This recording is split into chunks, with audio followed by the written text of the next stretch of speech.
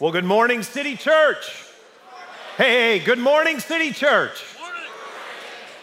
It's good to see you all here. It's always the Sunday we're all kind of back together.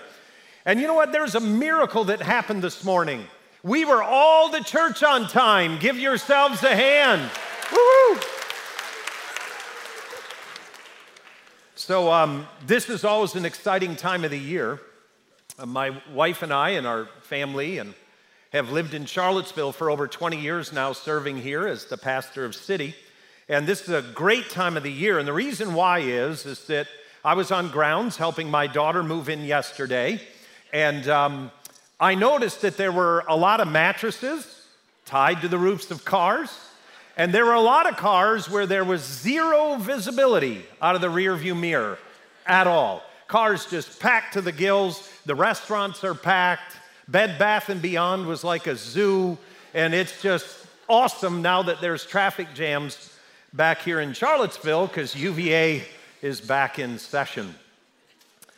This morning, I only have 10 minutes to preach, which is kind of like having my left wrist duct taped to my right ankle and then go out and wrestle one of these wrestlers here on the team. But with that in mind, what I want to do this morning is remind us again of really the vision and the mission of City. I want to do that. Whether you know it or not, biblically, preaching is always reminding. Now, you're supposed to learn something, but preaching is reminding. It reminds us again of the things that we need to know. And so what I want to do, very briefly, within a 10-minute window, is I want to remind us again as a church that we are a biblically based, relationally driven church that we are calling people to follow Jesus and serve others. That's what we're about. Calling people to follow Jesus, to serve others. Not only that, but this morning we want to honor all the teachers and administrators and those who work in education. We will do that at the very, very end of the service. We're going to pray a very special blessing. But in honor of that, I picked a biblical story that involves two teachers. The master teacher, Jesus, and another teacher that came to question him. And from that, we will process through the three pillars of City Church. We are a biblically based, relationally driven, spirit-led church. So we're going to read together Mark chapter 12, verses 28 through 34. Mark 12, 28 through 34. Here's what the Bible tells us. One of the teachers of the law came and heard them debating. Noticing that Jesus had given them a good answer, he asked him, "Of all the commandments, which is the most important?" "The most important one," answered Jesus, "is this: Hear, O Israel, the Lord our God, the Lord is one. Love the Lord your God with all your heart, with all your soul, with all your mind, with all your strength. And the second is this: love your neighbor as yourself." Turn to the person next to you and say, "I love you." Everyone laughs whenever they do that. Reading on, Jesus says, "There is no commandment greater than these." Verse 32. "Well said, teacher," the man replied. "You are right in saying that God is one and there is no other but him. To love him with all your heart, with all your understanding, with all your strength, and to love your neighbor as yourself is more important than all burnt offerings and sacrifices." In other words, if you live that out, you will no longer have to make a sacrifice for your sin. You won't need to. If you truly love God and love people, the need for a sacrifice goes away. Reading on, when Jesus saw that he had answered wisely, he said to them, or to him, "You are not far from the kingdom of God." And from then on, no one dared ask him any questions. This is one of those stories that's awesome because it makes sure that we keep the main thing the main thing. And the old saying is, keep the main thing the main thing. How many of you have ever heard that before? This story does this. Now here's what we need to know. When Jesus was asked what is the most important law, he did not moralize. He picked two passages of Scripture, and he blended them together, and he said, here's what life is all about. Jesus takes two passages of Scripture, and he brings them together.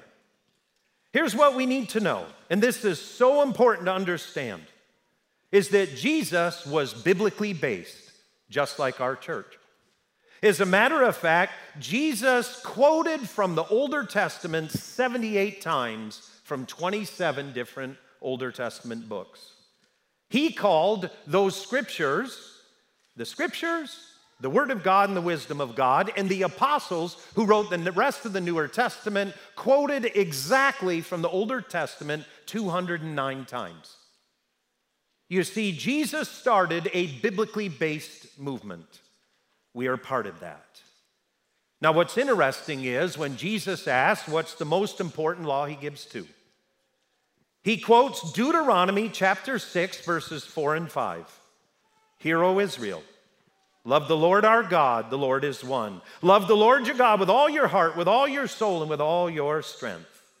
And then he quotes Leviticus 19:18. Love your neighbor as yourself.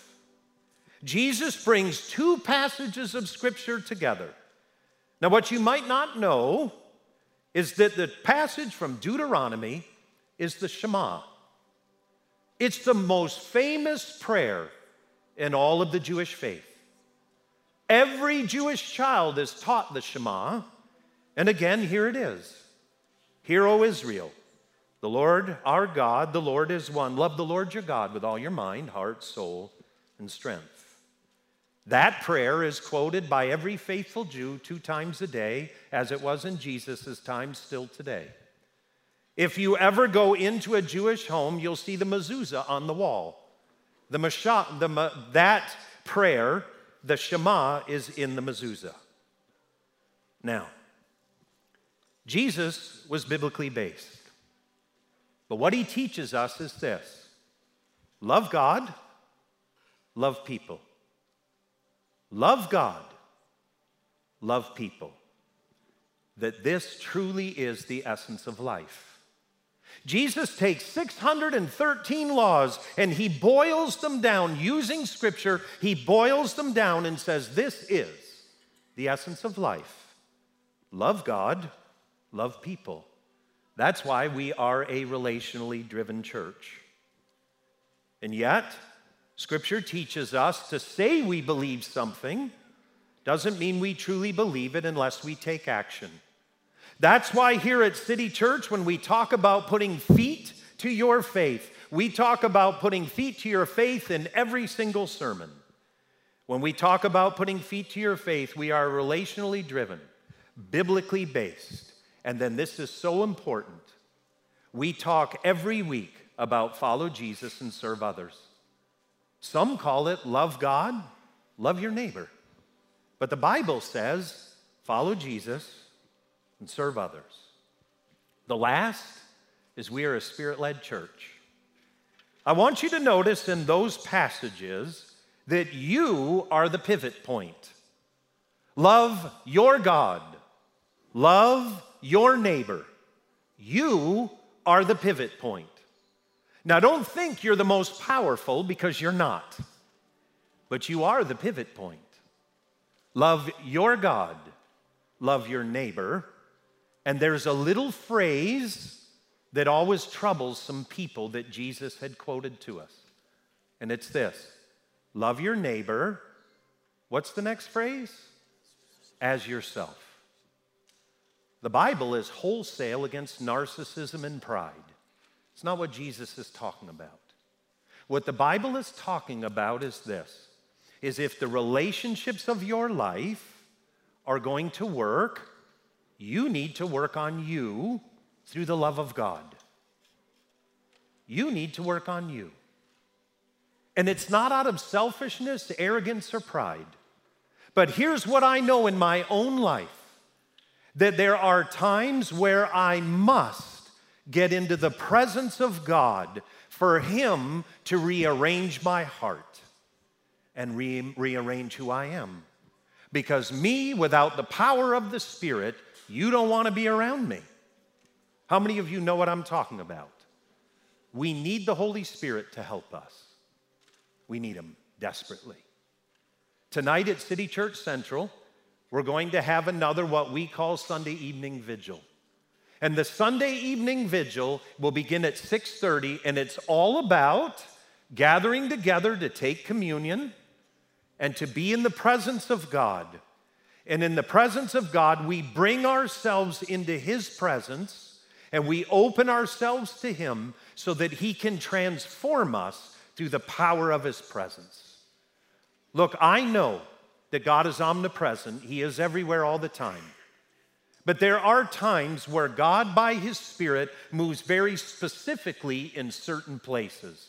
We've been experiencing that at the Sunday evening vigil. So I want to challenge you. If when you think about loving God and loving your neighbor, there's a little bit of concern about you being the pivot point of that, I want to encourage you to spend time in God's presence. If you're able, be with us this evening at the Sunday evening vigil. Because as God's presence moves, it has a way of transforming us and making us into our best self. Because God, who has created us, knows us best.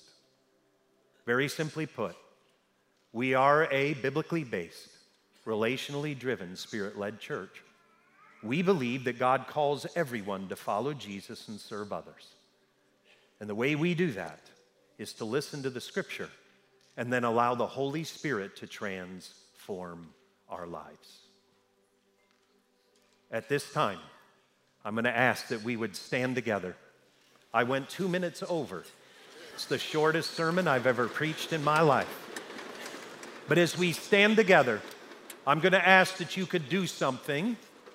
And if you're uncomfortable with this, you don't need to do it. But there's something about posture in the Bible when we seek the Lord our God with all our heart, mind, soul, and strength. One of them is you close your eyes. The other one is you lift your hands out in front of you. How about, as we begin to worship together, that we would take a moment to open ourselves up to the Holy Spirit and invite Him in, and that He would do a work in us.